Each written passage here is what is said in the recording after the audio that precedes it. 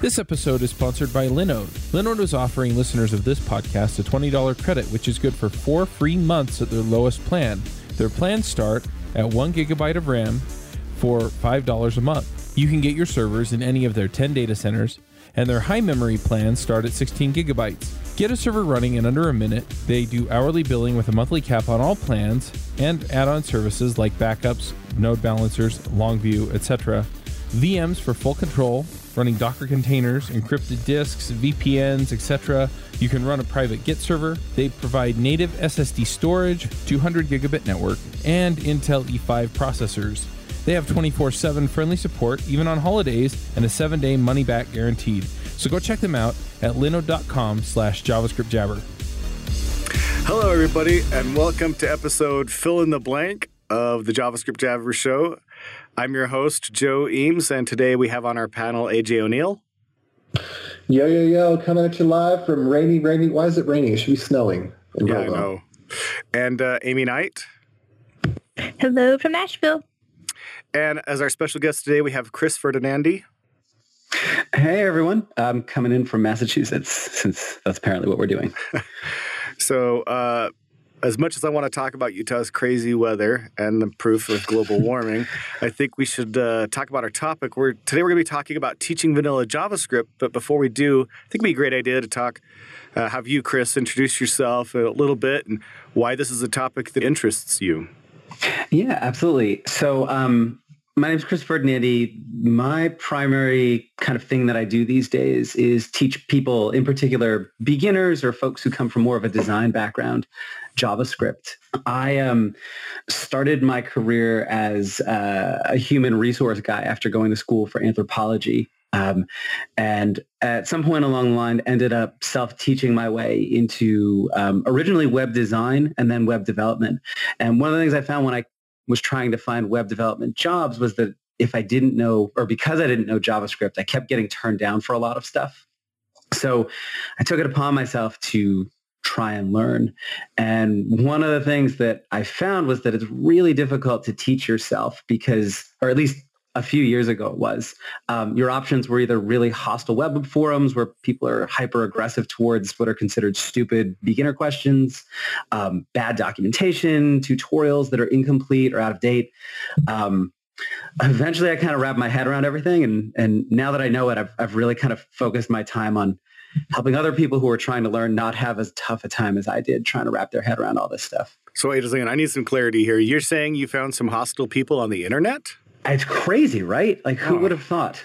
But, I'm glad that's never happened to me. No. No, I will, and like I joke about that, but like I will say, on the whole, one of the things I absolutely love about our profession is how generally open and willing to share people are, and there are absolutely soapboxes and tiny hills that people are willing to die on over stuff. But generally speaking, compared to some stuff I've seen in more broad other professions and corporate life, I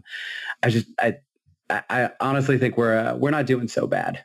Right. But the forums, like Stack Overflow, is an awesome resource with a lot of people who are super, super terrible to people who are just trying to learn. Yeah.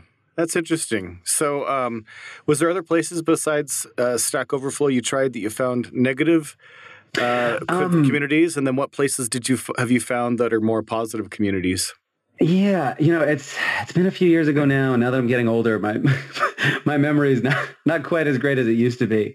But the places that were really most helpful were so obviously like CSS Tricks does so much more than just CSS, and both Chris Coyer and his guest authors, as well as kind of the nice community of folks he's built over there, have been incredible. At the time that I was learning, Twitter was still kind of old school good Twitter and not modern horrible Twitter. So that was a really, really great resource for me. And then the other thing that really honestly helped probably more than anything was I kind of learned by just saying like, okay, here's a thing I want to build. Let me Google a whole bunch of stuff until I figure it out. Like a show more, show less link, for example. You click it, it shows some content. You click it, it hides the content. And anytime I'd create something like that, I would throw it up on GitHub And not because I was trying to get a bunch of people to use it, but I just wanted a place to kind of store all this stuff. But people would kind of sometimes find it and start playing with it and create bug reports or issues. And they were never like jerks about it. It was just like, hey, here's a thing I found that's not working, or like, am I doing this wrong? And it helped me identify a whole bunch of stuff that I didn't realize I was doing wrong, or that I kind of previously wasn't aware of. And eventually I started getting pull requests, which was nice because then people would fix the things I didn't know how to do for me, and I would learn from looking at their code, which was great. And then honestly, the thing that probably helped me more than anything, so there's this guy out of the UK, Todd Motto, who's now hyper-focused on Angular, and he's kind of like one of the go-to guys in the Angular community. But at the time, he was all about plain vanilla native JavaScript. And I started reading some of his articles, and I just on a whim decided to email him with some questions. And he wrote back and kept writing back every time I would ask him questions. And eventually he became kind of a friend of mine. And he would never consider himself a mentor, but to me, that's what he was. And he was just so cool about giving me honest, unadulterated feedback about the code I was writing, the things I was doing wrong, the things I was doing well, answering some of those stupid beginner questions for me without making me feel like a jerk for asking them. So yeah, that helped quite a bit. I legitimately owe my career to Todd and a couple of other folks who did similar things. Wow, that's awesome. Really like Todd. Absolutely. He's a good guy. Yeah, I'm a fan. He's coming out to visit us here in Salt Lake in April at NGConf. Oh, nice. That's awesome. Yeah. Awesome. Yeah, Todd's I'm really like he's doing so well with Ultimate Angular now, and I'm just, even though I'm personally not a fan of Angular as a framework, I'm just so happy to see kind of all his success because he's definitely put in the work and earned it. Cool. So had some negative experiences, had some positive experiences. And from that, you decided that you would go into doing some education on your own as well? Yeah. So I after... Not right away, but so after I kind of wrapped my head around what I was doing, or I pretty much throughout the whole time I was wrapping my head around what I was doing, I continued to just write articles and put together little YouTube videos and stuff that I was learning. And amongst a whole bunch of other stuff, I'd been hyper-focused on WordPress and web performance for a while. But one of the things I found was that the most popular articles on my site tended to be how to do jQuery things without jQuery. And the more I'd write about that stuff, the more people started kind of coming to my site and emailing me about things. So eventually at some point, about maybe a year and a half ago, I decided to make that the primary focus of what I do. I ended up writing an ebook that got broken up into a series of, at the feedback of my readers, a series of smaller, shorter guides on some focused topics on JavaScript. And now I'm working on a video course or a series of video courses on similar topics. But yeah, I found that I really, as people would ask questions and I would help them work through stuff and kind of basically becoming a Todd myself, not nearly as big or successful as he is, but kind of doing a lot of the stuff he did for me. I find that really personally rewarding, kind of helping people not have quite as hard a time wrapping their head around this stuff. Because once you kind of have that Neo in the Matrix moment and can see all the zeros and ones, JavaScript makes a lot of sense. But early on, I think it's a lot more confusing to learn than something like CSS is, just because some of the kind of the conventions and the naming of things is not nearly as obvious as you want to change the background color on something, you use background color. Like that's really straightforward. JavaScript is not always as obvious in its conventions. Yeah, and I'm not trying to say CSS is easy because there are definitely some really crazy things you can do with CSS that are way over my head. But I think the basics are a little easier to learn, even though the mastery of it can be just as difficult. So in your opinion, you think CSS is a little bit easier to learn than JavaScript? Okay. So That is a a controversial statement that I won't fully endorse. I think it's a little bit like, for me, the analogy I like to fall back to is snowboarding versus skiing. And if you've ever tried to learn both, this might make a bit more sense than if you've only tried to learn one or the other. But the basics of skiing are a little bit easier to pick up because it's two independent feet pointed straight forward, kind of moving in the direction you're facing. Whereas snowboarding, you typically spend the first 3 days you're learning falling over and over again, getting really bruised and having basically nothing to show for it. And I think learning CSS is a little bit like learning skiing. Learning JavaScript is a little bit like learning snowboarding because at first you have literally no idea what you're doing. It's super awkward and uncomfortable. But then eventually you get it and it becomes easier and easier to do more and more and more. Whereas I actually find the exact opposite with CSS, where a lot of the basics are relatively straightforward. So if you wanted to build a really simple 3-column layout in CSS, like an old school blogging site, that's relatively straightforward to do. But as you start to get deeper and deeper into it and start to really master the craft, like centering things on the page. Oh my gosh. You guys all need to watch my talk. This is not that bad. Vertically centering, yeah. And plus Flexbox makes that wonderful. It really does. Some of the nuances of multi-device design, that stuff can get pretty complicated. And I think that's where it becomes a little bit more like skiing, because you can spend a lifetime trying to master skiing and still never really perfect it. And I think this notion that CSS is easier than JavaScript permeates the JavaScript community. And it's one of the reasons why so many JavaScript developers lobby for stuff like CSS and JavaScript and all these other things, because they either think CSS isn't important or don't really value it as a craft. I think part of that comes from the fact that it's a markup language. It's not a programming language. So people are automatically going to dismiss it because of that.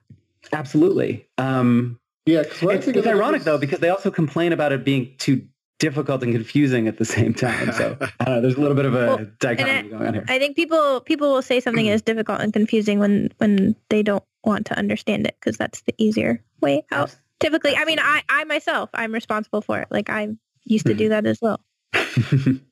Yeah, and I to be fair, I used to do the same thing about JavaScript. This is confusing. It doesn't make any sense.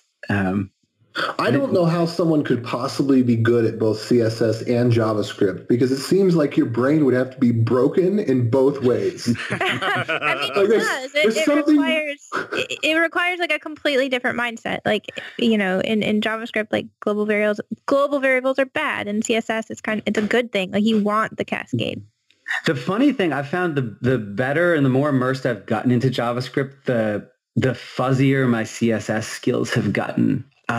It's one of those, a little bit like riding a bike. You never really forget how to do it, but you wouldn't necessarily stop riding for 5 years and then go, compete in a triathlon, or a cycling competition. So yeah, I absolutely agree. I think kind of the approaches to both are different. And I'm also skeptical of this idea of, a controversial statement coming, but the notion of a full stack developer. I've always found that folks who claim to be full stack developers are usually people who specialize in one thing and they're kind of mediocre in the rest, and that's okay. But they're often put up on this pedestal like they're experts at everything, and it results in kind of some issues when you're kind of relying on that person to do everything for everyone. And I just I wanted to add to that too. This is all stuff that I've kind of spent a lot of time thinking about last year, and I think that is true too. I was full stack for 2 years, and then I went to front end, and I realized when I was doing front end that when I was in full stack, it was the JavaScript that was the important part, and then CSS was just good enough, as long as it looks okay. But now I work for Warner Brothers, and their design is everything. So if the CSS doesn't look exactly like the design, then that's just as bad as a JavaScript not working. Mm-hmm. Mm-hmm. Yeah. And, there's nothing, again, I want to be clear, there's nothing wrong with being a full stack developer. I just wish we were as an industry or as a community a little bit more honest about the limitations of what any one person can know. I think, often full stack developers are people who are really great at either JavaScript or a back-end language and then know enough about the front end, often a lot about the front end, but not enough that I would consider them true experts. Generally what about speaking. Node developers? Do you think it has a matter? Does it have anything to do with the language, like Node, where you get to use JavaScript on both the back and the front, or is it a matter of perspective and paradigm? That's pretty interesting, right? So and I know some folks who are really all in on Node, and they are exceptionally good at both front end JavaScript and server side JavaScript. But in my experience, their CSS knowledge has a particular limit, and in a community where we often devalue CSS, that's not always seen as an issue, but I think it is. Those are the kinds of things that result in accessibility issues or just weird design quirks that crop up in unexpected ways. I fundamentally don't think any one person can know everything. 15, 20 years ago when we were still building with tables, sure. But these days, I think it's okay to admit you don't know everything about everything. But when you're talking about the difference between a front end and like full stack, you're not talking about the JavaScript front end. You're talking about the CSS front end then? Well, it's a bit of a spectrum, right? So like there are some folks who are pretty good at JavaScript and CSS, but don't really know anything about back-end languages. There are some folks who are really good at a multitude of back-end languages and know enough about CSS and JavaScript to be passable. So it comes in, it's a diverse, I think, set of skills that vary from individual to individual, which is, I think, even why like things like calling someone a full stack developer are a bit of a misnomer, because something somewhere is suffering. I shouldn't say suffering. It's just you literally cannot be an expert at all the things. And so there's kind of this perception that maybe you can. In my head, and this is something that isn't what is in other people's head, but when people say to me front-end developer, I think a person that understands the DOM, because the DOM has nothing to do with JavaScript, right? Mm-hmm. It's its own language that's a plug-in to JavaScript in the same way that JRuby or IronPython or any of those other things have a separate language that they're intermingling with to bring properties that don't exist into that language or in that language into that language. And so, people ask me, am I a front-end developer? I'll say yes, but I don't do CSS. And they get all confused. And I'm like, I'm not a designer. I'm a developer, and I understand the DOM, and I understand HTTP, and I understand headers, and I understand how a browser works and the rendering cycle, So I agree with that. I agree with that. I also think there are some front-end developers who know CSS and HTML and not JavaScript, and I don't think that makes them any less of a front-end developer because of that. Like I know some people get like uncomfortable calling themselves developer without that JS component. But hold on a second. Don't you think there's plenty of front-end developers out there? It's kind of directed at AJ. Plenty of front-end developers out there who really don't know the DOM because the abstractions that a framework puts in place might completely hide a lot of the details about the DOM. And I think that it's good to know about the DOM. But I don't know. Like I consider myself more of a computer science person than just I'm not into Rails because Rails is all about creating cookie cutter sites, right? I mean, I don't think that's derogatory in any way. People make a lot of money. Rails is like WordPress plus. It's a good thing Chuck's not here. But no, but that's the thing is like it's clients that have very similar needs that fit into a very narrow focus of a framework. I mean, and I don't mean any disrespect in that. It's very good at what it does. Yep. But it is WordPress plus. Like WordPress is very good at what it does, but somebody that wants Rails would hate it. And I think similarly, somebody that really wants Node would probably scoff at Rails.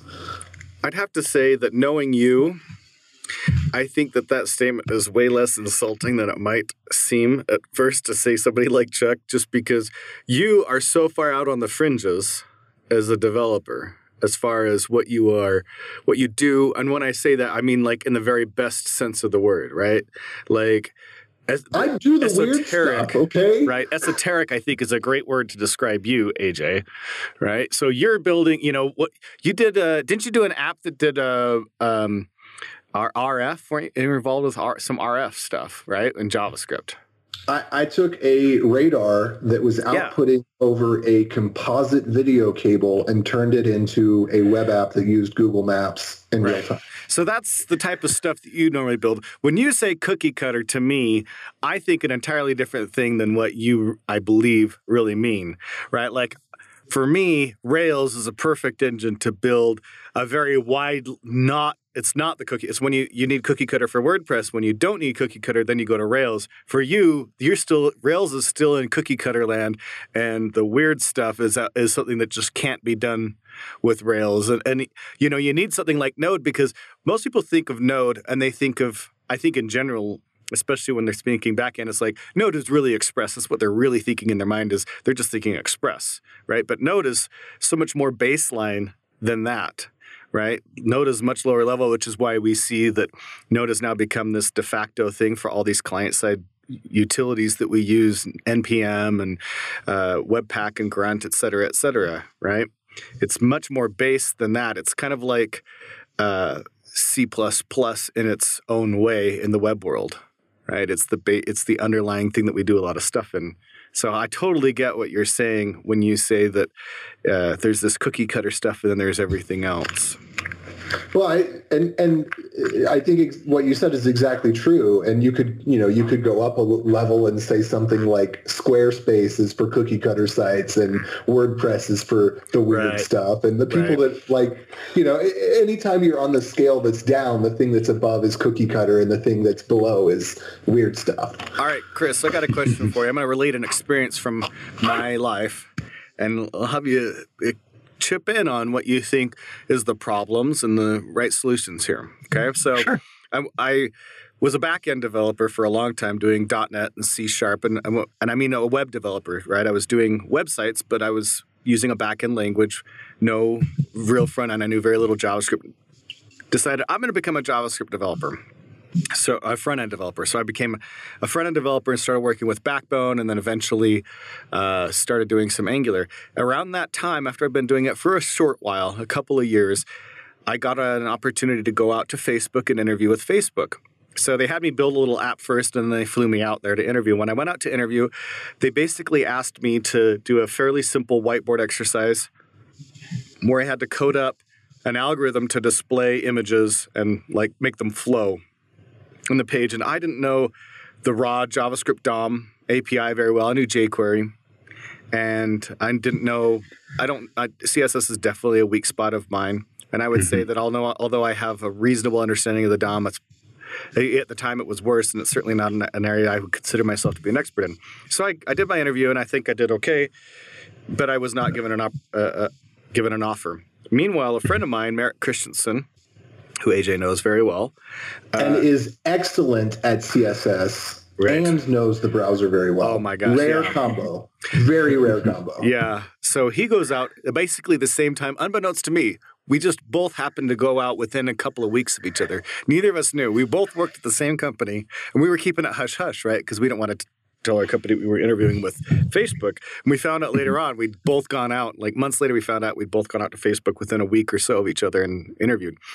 Well, he goes out there and they ask him the same thing, and he just whips it out in just raw JavaScript, the DOM API, knows exactly, he knew that API like the back of his hand and solves it. And they gave him an offer.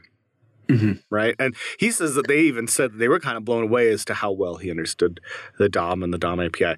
Now, since that time, I would say I've gotten a little bit better, but I certainly would still not call myself an expert enough that I could do this sort of stuff at the back of my hand, off the back, from rote.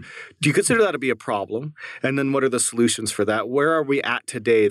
Is that an absolutely necessary skill that when you consider yourself to be a senior level front-end engineer, that you should be able to do that solve that sort of problem? Whereas I think today we still see a lot of people relying on frameworks and abstractions. So problem number one was probably interviewing at Facebook, but no, I joke. Wait a second. Are you not a fan of React either? If you're not a fan of Angular, you have to be a fan of React. I think they all have. We can get into this if you really want to. And that comment was not a dig at React as much as Facebook. It is for Facebook. Well, I'll go with you on that one. And hopefully that gets the recruiters to stop emailing me. But let's put a pin in that and come back to it after. So we'll put a pin in that. But so your actual question though, I don't think it's. So I know plenty of senior developers who look stuff up all the time.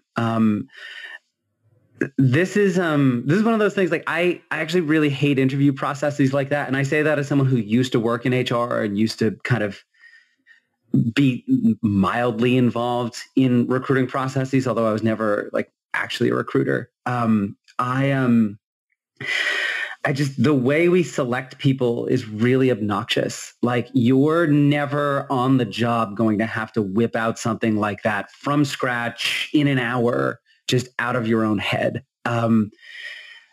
There are plenty of, there was a thing trending on Twitter like a couple of months ago where people were admitting all the things they look up on a regular basis. And there were so many people owning up to the fact that they have to, like people who have created these large open source projects, admitting that they have to look at their own documentation to figure out how to do stuff and the thing they create all the time. I think John Resig was actually one of them, talking about how he looks at the jQuery documentation to do stuff on a regular basis. And I don't know, this is kind of this thing that goes back to when we were in school and you were expected to remember all this stuff. And then in the real world, when you're actually working in a job, like no one comes up to you and says like, you need to code this thing right now from scratch and you have an hour. And if you don't do it, you're fired. Like that just doesn't happen. No textbook peeking either. You'll be done. Yeah. Like you need time to like think through problems and like try a couple things and mess it up and then go like, I constantly like one of the things that comes with all of the tutorials and things I sell is this vanilla JavaScript toolkit that has this massive cheat sheet of stuff, from like the really simple how to find an element in the DOM and how to like listen to events to some of the more complicated, like, hey, here's this really helpful helper method in jQuery. Here's how you do the same thing in vanilla. And I look at that thing constantly when I'm writing scripts, when I'm writing apps, when I'm working on client projects. I don't know. I just, I have heard a lot of things about the Facebook recruiting process, the Google recruiting process. I am not a fan of those because I don't think they appropriately simulate how people actually work on the job. I've done whiteboard exercises before when going out to interview for jobs. And the best ones I've found kind of try and get more at how you think through things rather than asking you to actually like make an actual thing.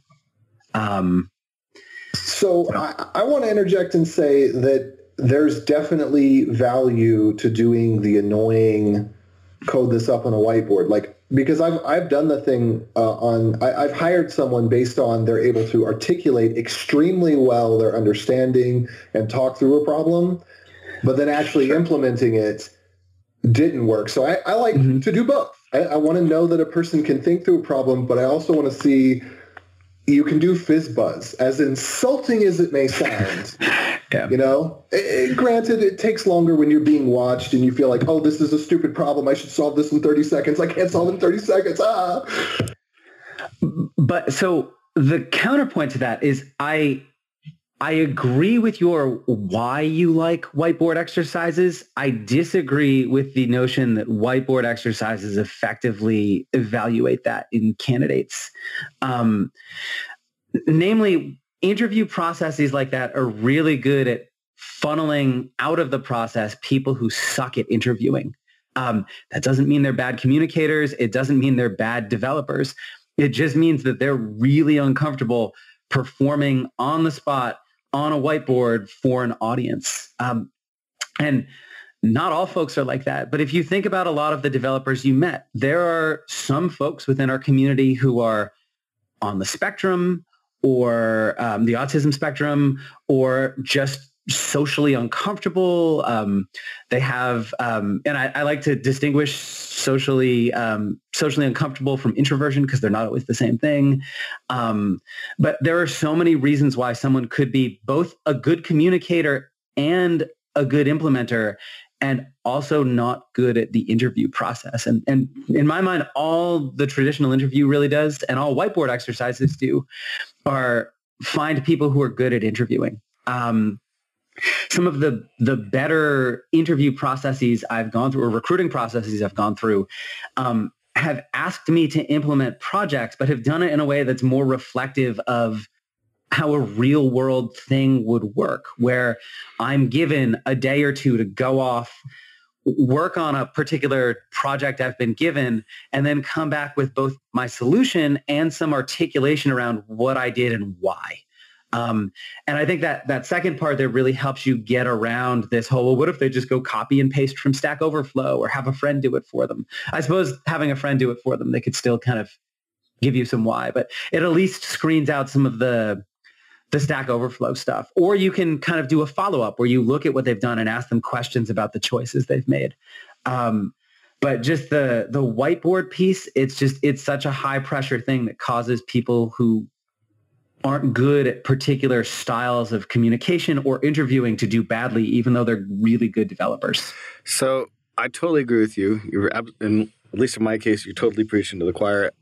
And that's never going to change. And it's for the same exact, in my opinion, it's for the same exact reason that we're never going to see standardized tests leave schools. Mm-hmm. And that is because it's far too easy and simple of a litmus test to use in hiring. Mm-hmm. Agreed. It has nothing, it's not about the effectiveness of it. It's about the fact that it makes you think as an interviewer that it has some correlation to their performance as an employee. And it's very simple to measure, just like a standardized test is. Mm-hmm. The point of school is to learn. It's not to be able to pass a test, because in life we aren't given written tests, right? And school isn't. Mm-hmm. So school isn't preparing us for that same thing. We're not going to code on a whiteboard, but it feels like it's related, and it's easy to judge. Yeah, this is an HR problem as much as, and it's not just obviously like hiring managers who aren't in HR do this sort of thing too, because they had to do it themselves and whatnot. But just human resources as a profession still hasn't figured out how to effectively evaluate candidates, and that trickles down into all sorts of other things. So I agree. I don't think it'll go away. I often turn down, I've only had one where I've had to do a whiteboard and I didn't turn it down because I wanted the job so bad. But in my head with where I am now, I would probably turn down a job that required me to go do the whiteboard in person thing. Just like I also turn down jobs that don't offer remote work opportunities these days. But I know not everybody's in that position. Yeah, so when you're in that position, that's nice. Yeah, I kind of feel like a snobby elitist when I say, well, just turn down the whiteboard jobs. But no, that's not always realistic for some people. And I think you're right. I don't think it's going to go away. I just hate them. I pretty quickly got enough influence in my companies as an interviewer that I could start doing the interviews the way that I wanted. And I just always did pair programming. I'd ask them to come in for at least an hour, if not a couple, and just come pair program with me. Nice. This episode is sponsored by Kendo UI. Kendo UI allows you to build better apps faster. They have a comprehensive library ranging from data grids and charts to buttons and sliders. Plus, you can use their components as plain JavaScript as well as in Angular, React, and Vue. They have a large collection of customizable popular themes like Bootstrap and Material. Go check them out at javascriptjabber.com/Kendo UI. Yeah, I like that better too. That's actually a good point. We almost have a responsibility, if you agree with us on this particular take here, to try and influence the way your company does things like that. Right. So we kind of took a tangent on talking about interviews, but we were going back to raw DOM knowledge, that sort of thing, right? Like I definitely was lacking at the time. I would still say I'm somewhat lacking. I'm definitely better, but I would still say that I'm lacking compared to a lot of people that I know. Is that a problem? Is that something people should be addressing? Yeah, and we had put a pin in this kind of well, which frameworks do you like, Chris? Kind of conversation too, which I think really ties in here. And so one of the things that kind of came up when we were originally scheduling this chat was the challenges that happen when you learn frameworks first or exclusively rather than kind of learning plain JavaScript first. And for me, there are a couple. But I think the big one is it really just well, there's a few. So let's see. I'm trying to think about where to start here. So I learned on jQuery. I guess that's kind of my full disclosure here. So I learned on an abstracted library and then took all the stuff I had written in jQuery and taught myself vanilla JavaScript by kind of transcribing it over. Hold on.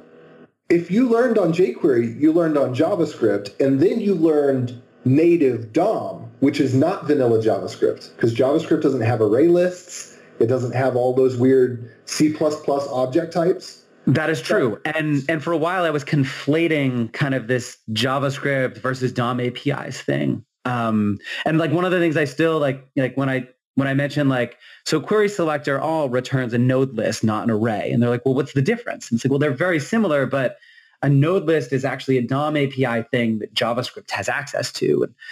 And it didn't get the new for each and sort and map and all the other things that you have on and so rails. it brings up all sorts of weird kind of conversations. But yeah, no, you're right. And I still to this day tend to kind of use the two interchangeably just for kind of ease of conversation.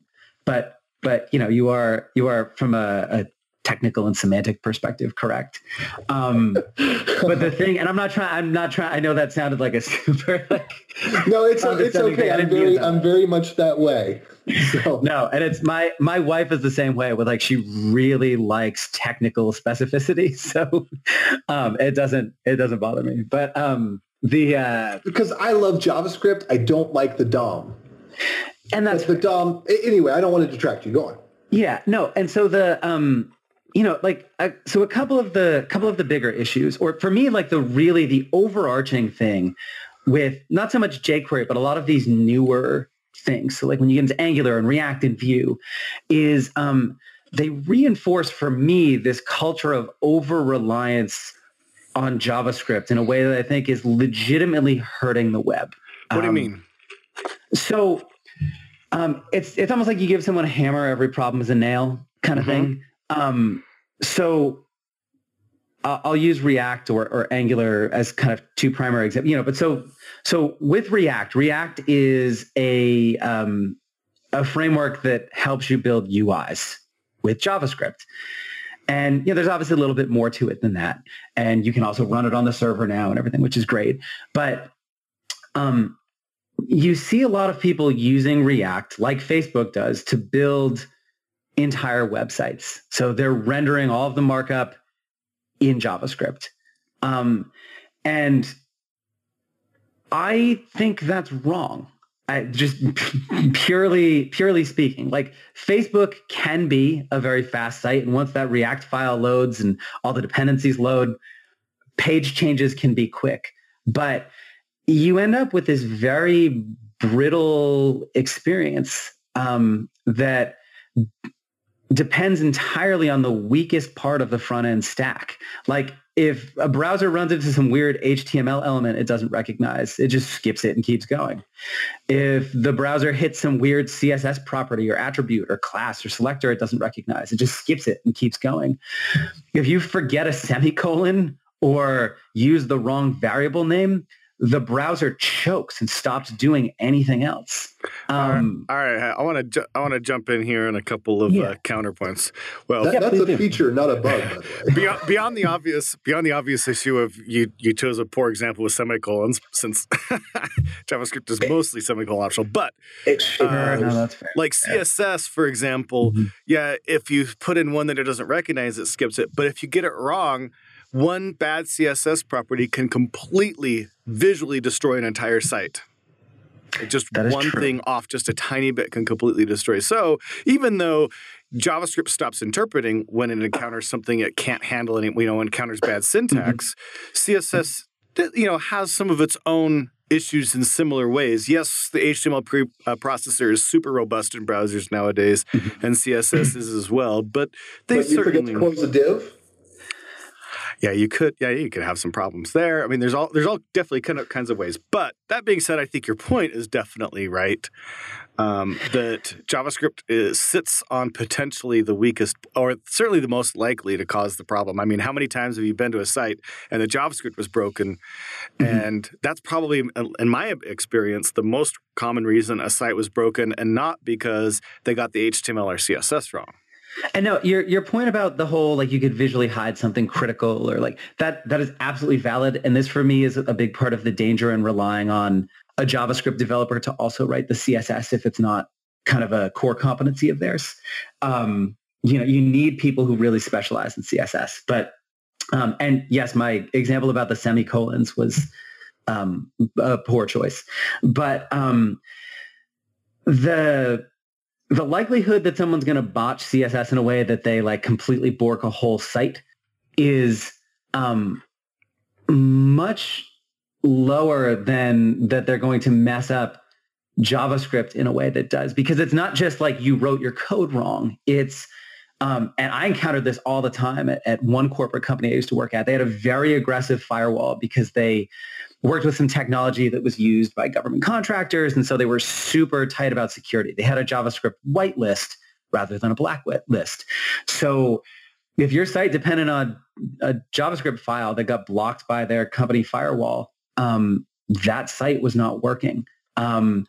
And this manifests itself in things like, like really simple ways, like, all of a sudden that button I have to click to view your whole menu doesn't open anymore, or doesn't open. So I can't leave the home page. That's like a really simple thing. There's obviously ways to build around that. But if your whole front end depends on JavaScript, like all of the markup, all of the content, you've built a site that is way more fragile than it has to be. And yes, React, Vue, Angular, they all offer kind of server-side versions now, and that's great. But that's not the way that most people are building with these frameworks. And more to the point, I've seen a mentality come out of the culture of newer developers that is markedly different from the way that folks who used the web 15 or 20 years ago think about it. It's kind of like this app versus document mindset. And not that I think you shouldn't build apps on the web, because I do, but I always think about the web as being something that's for everyone. It should, within reason, work on every browser, on every device. There should always be some sort of kind of fallback access or content that's available to people. And I find that, and not exclusively, but a lot of folks who build with these newer frameworks and learn on them, and to be a little discriminate here, are potentially a little bit younger or grew up with a world in which the web has always existed for them. The way they think about the web is sometimes fundamentally different. It's this notion that, well, it's really easy to update your browser. Just download the latest one and then everything will work. Or everybody has access to a high-speed internet connection these days. And, obviously React and Angular and Vue are not exclusively to blame for this problem, but they're part of a culture that reinforces it. It's very interesting. I mean, it's definitely this a good is a controversial statement. Not everybody agrees with me here. Well, That's yeah, totally it's a good attitude to have, and we've seen this in various forms through progressive enhancement pushes and things like that. But there's an easy counterpoint to that, and that is that extremely expensive to build that way and still end up with sites that are as UI rich as the sites that we're seeing nowadays. Sure. And that is valid. And that's actually why I really like seeing things like, server-side React and server-side Vue. Like, I think these are awesome. The virtual DOM kind of enables you to do some really great stuff there. There's also this, there's this tendency, and this is where, I kind of alluded to this with if you give someone a hammer, every problem looks like a nail. But there's also this tendency to, if you've learned on a particular framework first, you either don't venture out to other kind of frameworks and learn different ways of doing things, or you use these frameworks for problems that could be much more simply and elegantly and high performancely solved. That's not a word, but we're going to use it as one, solved just using a little sprinkling of plain old JavaScript. And this kind of is like a callback to the old, you just use jQuery response that's so prevalent on Stack Overflow these days, where it's like, how do I get an element on the page and change its color? Just use jQuery. Even when people specifically say, I don't want to use jQuery for this, I think you start to see some of that now with some of these larger frameworks, And it's unfair to call them larger because a lot of them are about the same size as jQuery is. But with some of these newer frameworks, I guess is maybe the way to describe it. One of the other problems, and please feel free to interrupt me at any point, but one of the other challenges I think with not knowing kind of the vanilla JavaScript or the core DOM APIs, but one of the things I hear about a lot from new developers who are trying to learn is just this complete feeling of being overwhelmed by the pace with which new front-end frameworks come out, and with how quickly we as a culture drop the old thing for the latest new hotness. Step 1, buy a $3,000 MacBook. Step 2, download 7 gigabytes of NPM. Step 3, learn these 17 super easy frameworks. Right? So like Angular was like the thing 3 years ago. And people still use Angular. It hasn't gone away, but then React was the new hotness for about a year and a half. And now I'm hearing more and more about React is great, but I'm really excited about Vue, which has actually been around for a long time, but people are just kind of starting to get into it now. And on and on it goes. And one of the things that's nice about knowing vanilla JavaScript is, one, it's easier to kind of wade in and out of these frameworks if you want to. But 2, you also start to realize that in many cases for the things you're trying to do, you can forego them altogether. There are valid reasons why you may want to use them, but oftentimes you don't necessarily need them. And if you do, it's really easy, not really easy, but it's easier to kind of wade in and out of some of these frameworks. If you build your code in JavaScript, not in DOM, not in React, but in JavaScript, that you can take that library and you can write a 3-line wrapper to make it work, or maybe it ends up being a 10-line wrapper. But, you can write very small, tiny wrappers around your library to have it, or use dependency injection so that you use the correct promise framework or the correct request framework for whatever library system, or reverse that, the correct request library or the correct promise library for whatever framework you're using. Right. Yeah. And one of the things I've become very fond of these days is using just plain JavaScript with some of the nicer ES6 stuff that really draws from some of the things that these frameworks have done. And then not even running it through Babel or anything, just slapping in some polyfills so that all browsers can take advantage of these, and I don't have to run a terminal command, or it's just there's something really, really. And again, this is probably because I'm so damn old at this point, but so yeah, it's really nice to be able to just open up a text editor and a browser and start writing code and not have to mess around with, opening a terminal window and running command line prompts and messing around with a whole bunch of NPM installs. And you can just hit F5 to refresh and have the new version of your app. No watch needed. It's so quaint. Those are and this is not for nice everybody. things, but I grew up coding in compiled languages where this idea of refreshing and seeing the code was never a thing. And in some ways, again, I think it's my history that colors my interpretation. When I got to the web and I could just refresh, and I was like, oh, wow, this is so great. And then we pretty quickly, I got into front-end development about the time, right before it really got back to we're going to compile everything and we're going to have all these, transpiled languages come around. But, it is nice, a text editor and an F5, but if you've ever used a tool like ReSharper in C# for really serious engineering, refactoring your code and stuff, a text editor just doesn't cut it.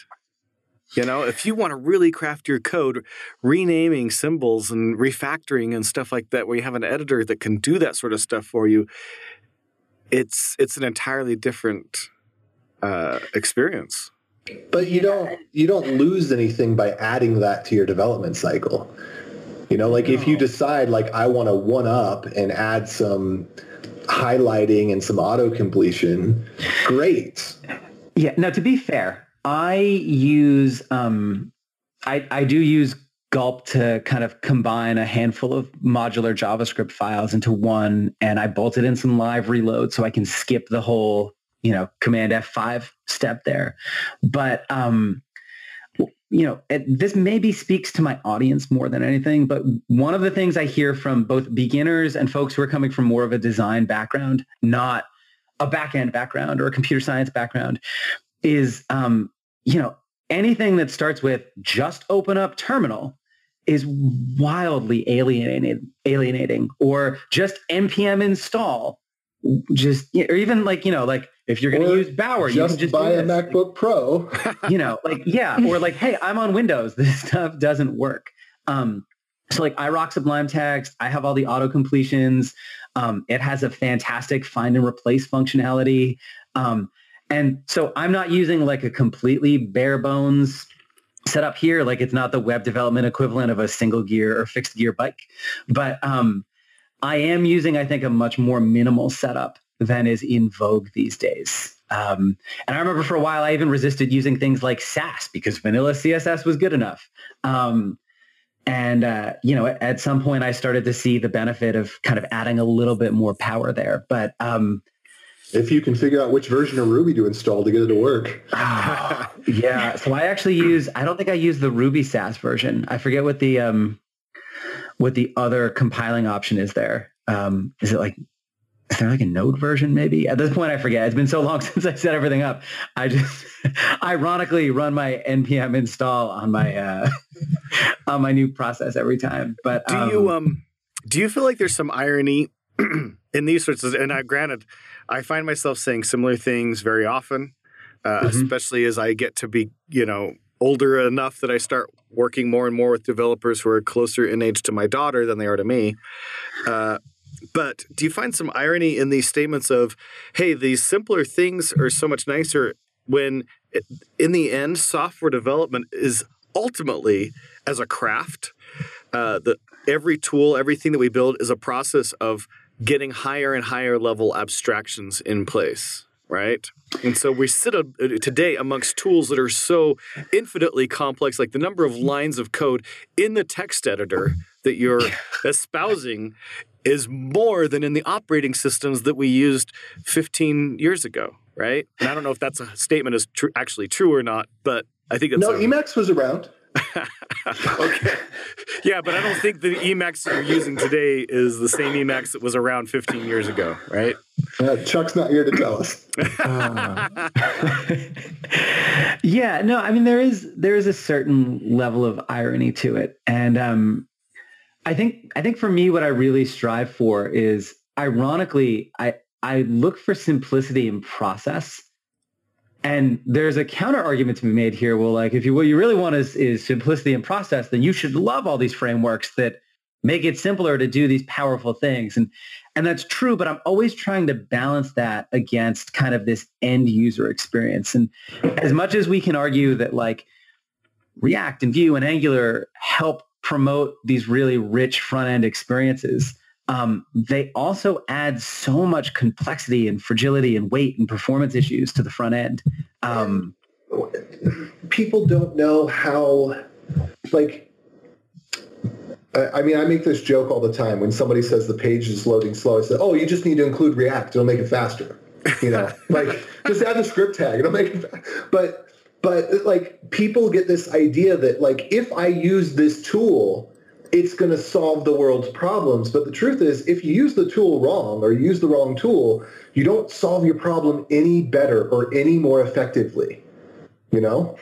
The issue that I see happen a lot too with like newer developers is they get super excited about a technology and they use it for something they don't need it for.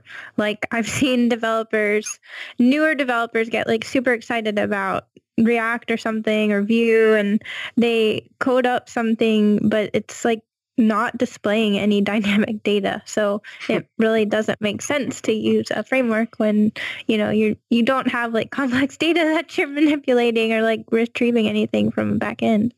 Look, if you've got your HTML is being rendered in ERB, you want to make it faster, you just throw in Vue. It's going to do it. You could have left off Node and that statement would still be true, by the way, Amy, because it's just, it's one of the things that draws people, myself included, to this profession is that we like variety, and web development as a whole provides a lot of it.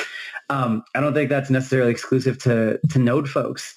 I talk to so many developers who jump from framework to framework just because they find it exciting and they like to play around with it, and that's great. Yeah, that is great. It's important not to stifle that because, you know, that is still something awesome about our industry. And it's cool to learn different programming patterns because, you know, each one of these frameworks, they come from people that don't like JavaScript and want JavaScript to be more like some other language. So you get to still use JavaScript and like learn 10 languages. You get to learn Erlang and Haskell and Ruby and C#, and you didn't even know you were learning them.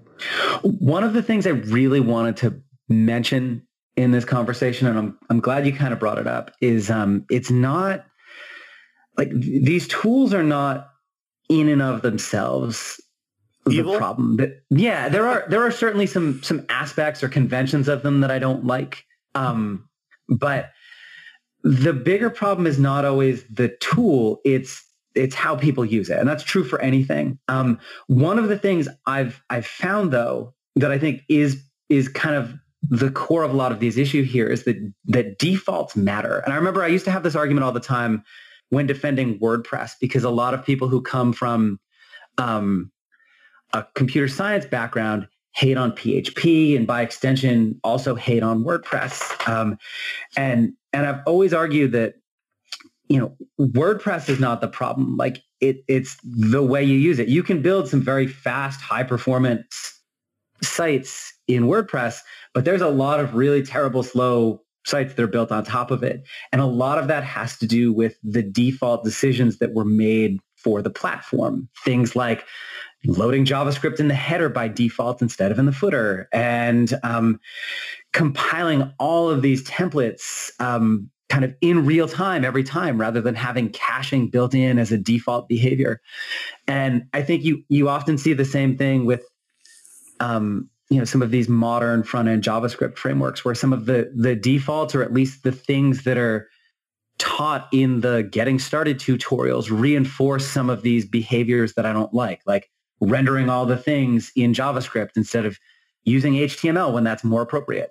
All right. So in your opinion, and I want AJ to weigh in on this because I know you got a strong opinion on this, and certainly Amy as well. Your opinion may not be as vociferous as AJ's is, but I'd like everybody to weigh in on this. How much of this we're talking about? There's been this issue that we've seen lots of labels for JavaScript fatigue and over-engineering, et cetera, et cetera. How much of this is a problem of naivety? Well, I don't know if inexperience versus wisdom.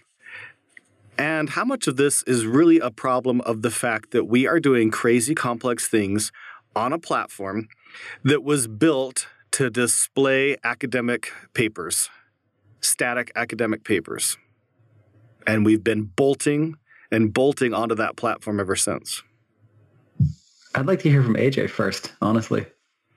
So what I was going to say is the answer to that, to me, is why is jQuery still valid, right? Like, and I was going to ask this earlier, if, to Chris, like, do you think it's still important to use jQuery, as like, if you, as like the simplest, lowest level, the closest to the thing that you want to do without getting tangled up in the weeds, but the weeds are still there.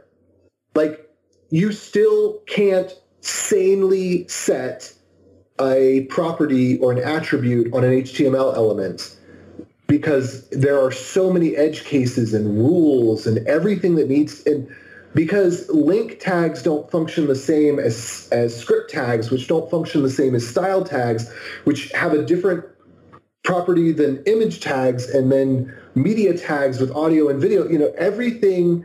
It's like we can't just have source. We have to have source and ref, and then in some cases we have to add type. That we are building on this like screwed up thing. I was so excited to see the fetch API because it's like, okay, now we don't need jQuery Ajax. We don't need any Ajax library at all. Like, we finally have a sane implementation in the browser. But as long as that document platform from the late 80s, early 90s, whatever it was, doesn't provide sane APIs, saying to someone, hey, go learn the vanilla DOM and figure out all 15 million quirks why a text area, you can't access the value of it the same way that you can access an input, and there's also a different way for a radio. Like, it's jQuery's nice. I just .val. It doesn't matter whether it's an input or a text area or a radio. Like, .val is going to give me the answer. Thank goodness. Okay. We do have a problem there, I think. All right. So want to keep this short because we're going to have to wrap this up pretty quick. But I'm going to force you to make a choice here, AJ. Is the problem more people or more this platform, the web as a platform? Say that one more time, because is the problem more people and our tendencies to just go crazy? I mean, we've been talking kind of about this. All of this is just this human nature of using crazy things to solve problems, etc. Is it more with people, or is it more that the platform was never a great platform that we're trying to build on top of? It's absolutely the people. Because if it were the platform, we could just include a fix the screwups.js in Chrome and not even need to write it in C++. You know? Right. Chris, are you responding next, or is Amy responding next? I think it's a little bit of both, but I think it's primarily the people. We do this to ourselves. There's a little bit of a keeping up with the Joneses. There's job descriptions are always looking for someone who's got 5 years experience on something that just came out 3 months ago. So there's this constant kind of cultural pressure within our industry to learn all this stuff that, it just doesn't necessarily really matter. Okay. Amy, how about you? I'm in agreement. That is pretty much the people. But like I said, I mean, I really want to be careful in this episode not to discourage people from like getting excited about this stuff. If anything, just encourages you to dive in deeper, to have like knowledge of when to not use certain things. Amy, I don't think you need to worry that you're somehow going to change human nature in this episode. I don't think. No, I will second that though. Just, I don't know. It's just, I know like there's a lot of conversation out there when you get like people like to think in black and white because it's very easy, and it's not a black and white thing. There's a lot of gray area, and it's important for you to understand that gray area. So I'm going to be the lone dissenting voice here, although as much as I feel like people are a major, human nature is a major problem in this, I think that this would be an entirely different conversation if the platform was a better platform, because having come from a better platform, when I was, when I first started off, I was building desktop apps. And from what I remember, maybe I have my rose-colored glasses on from when back in my day, but just trying to do what we're doing on the web and the web having so much that's built into it that cannot be fixed. Just HTTP by itself and the disconnected nature and distributed nature of it all, I think that's it's as much, if not more, the problem than the people. Interesting. But if the people were the problem, then when the committee got together, they just say, okay, we'll add the fetch API 20 years ago, and we'll fix this Flexbox thing in CSS, and we're done. AJ, we both know the TC39 is going to fix the whole problem. They're going to fix it. All right, we got to go switch over to picks. This has actually been such a great, engaging episode. I really am so grateful, AJ, that you were here to participate in this, and Chris, you have been just fantastic. So let's run over to picks. Do you run your own freelance business? Or maybe you're thinking about picking up some business on the side? Well, then you need FreshBooks. FreshBooks is the quickest and easiest way to get invoices out to your clients. It's easy to use. It works anywhere, available from any device on the desktop, iPhone, iPad, Android, and all of your data is backed up and secure. And it makes it really easy to get organized and get paid. You'll be tracking time, logging expenses, and invoicing your clients in no time. You can also save time billing, freeing up several days per month to focus on the work that you love, and you get paid faster. FreshBooks customers are paid on average 5 days faster because there's a link on the invoice that says pay me now. And it's a great way to grow your business. Plus, FreshBooks is offering a 30-day trial. That's right, 30-day trial if you try them out. So go to gofreshbooks.com/devchat and enter devchat in the How Did You Hear About Us section. Once again, for a 30-day trial, go to gofreshbooks.com/devchat and enter devchat in the How Did You Hear About Us section. AJ, are you ready with yours? Yeah, there's something I can pick for sure. One, I'm gonna do like the scumbaggiest, like most terrible thing that I can think of to do. And I'm going to pick Discover, the credit card company. And the reason I prefix it that way is because I'm going to put a link in the show notes here where if you sign up, I get $50, you get $50, we're all happy. And on a rotating quarterly basis, you get 5% cash back on category. And this month it's gas and groceries. Wow. Awesome. But, and I'll also pick. Did I talk about Mistborn? I've been reading Mistborn finally. It's the first book. I'm just starting the second. The first book is great. I would describe it as Star Wars for Lord of the Rings fans. You know. Like if you don't like Star Wars, I don't even know what that means. Like Lord of the Rings, that doesn't even make any sense. But because read it and let me know what you think if you haven't read it. Because I feel like it's Star Wars for the hobbits, almost. What? I personally think that author is the best fantasy author of our age. Oh, he's amazing. And Elantris is my favorite book, maybe out of all the books. But Mistborn, people were raving about it, and I finally picked it up, and I love it. Cool. All right, Amy, how about you? Okay, I have two. The first one is something I saw on Hacker News yesterday. It was a really good article. I mean, I feel like we already all know this, and I don't know, it like kind of sort of relates a tiny bit to what we were talking about, just some like keeping up with the Joneses and that kind of stuff. But it's called Your Smartphone is Making You Stupid, Antisocial, and Unhealthy, so why can't you put it down? So long title there. But it's good. Just a good reminder. Like I said, I feel like we all know this, but it's a good reminder.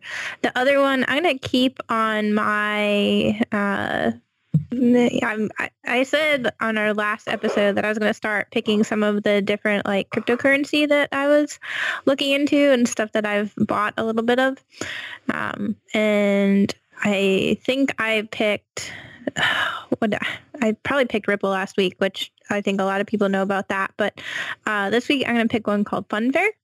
And if you want to check that out, I'll put a link to that in the show notes. I'm not saying gambling is a good or a bad thing, but I do like the coin. So anyways, I'll put a link to that one in the show notes. And that's it for me. Cool. All right. I'll go ahead with mine. I've got two quick picks. The first is a board game. that I've played recently called Mystic Vale. It's actually a card game, but it has a very unique mechanic where you start out with cards and you pick up little things that you actually slide into the sleeves with the original cards and add on to the cards. It's a very fun mechanic and a really great game. Has a couple of expansions out. Really like it. And also, just a couple days ago, I watched a documentary that you can get on Amazon Prime. You have to pay or rent it, called, and I'm going to pronounce this in English, but the name is Turkish. It's Kedi. So I don't know. It's Kedi or Kitty. It's a documentary about the cats in Istanbul. There's like hundreds of thousands of cats that live on the street in Istanbul, and the society embraces how these cats live, and so people just sort of take care of and feed cats that are strays in a way that's somewhat unique in the world at large. But it's a really fantastic and fascinating documentary about the cats in Istanbul called Kedi. Truly enjoyed it. Only like an hour and 20 minutes long. Watched it with the family. Great show. And those are my picks. Chris, how about you?